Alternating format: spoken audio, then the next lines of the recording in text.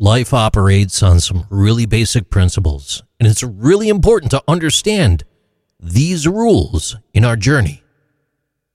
Change is constant. It happens all the time. Failure is not the end, but it's simply a stepping stone towards success, as everybody makes mistakes. Remember, no one is perfect, and fairness isn't guaranteed in this life.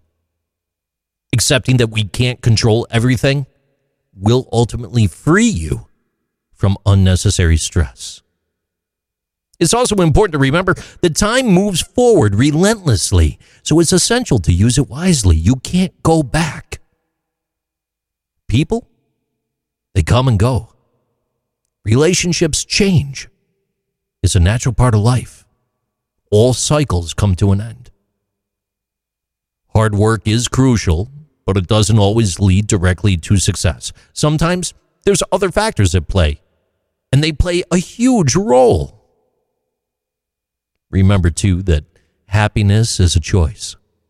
It comes from inside you, not from things outside of you. And ultimately, we are the architects of our own lives.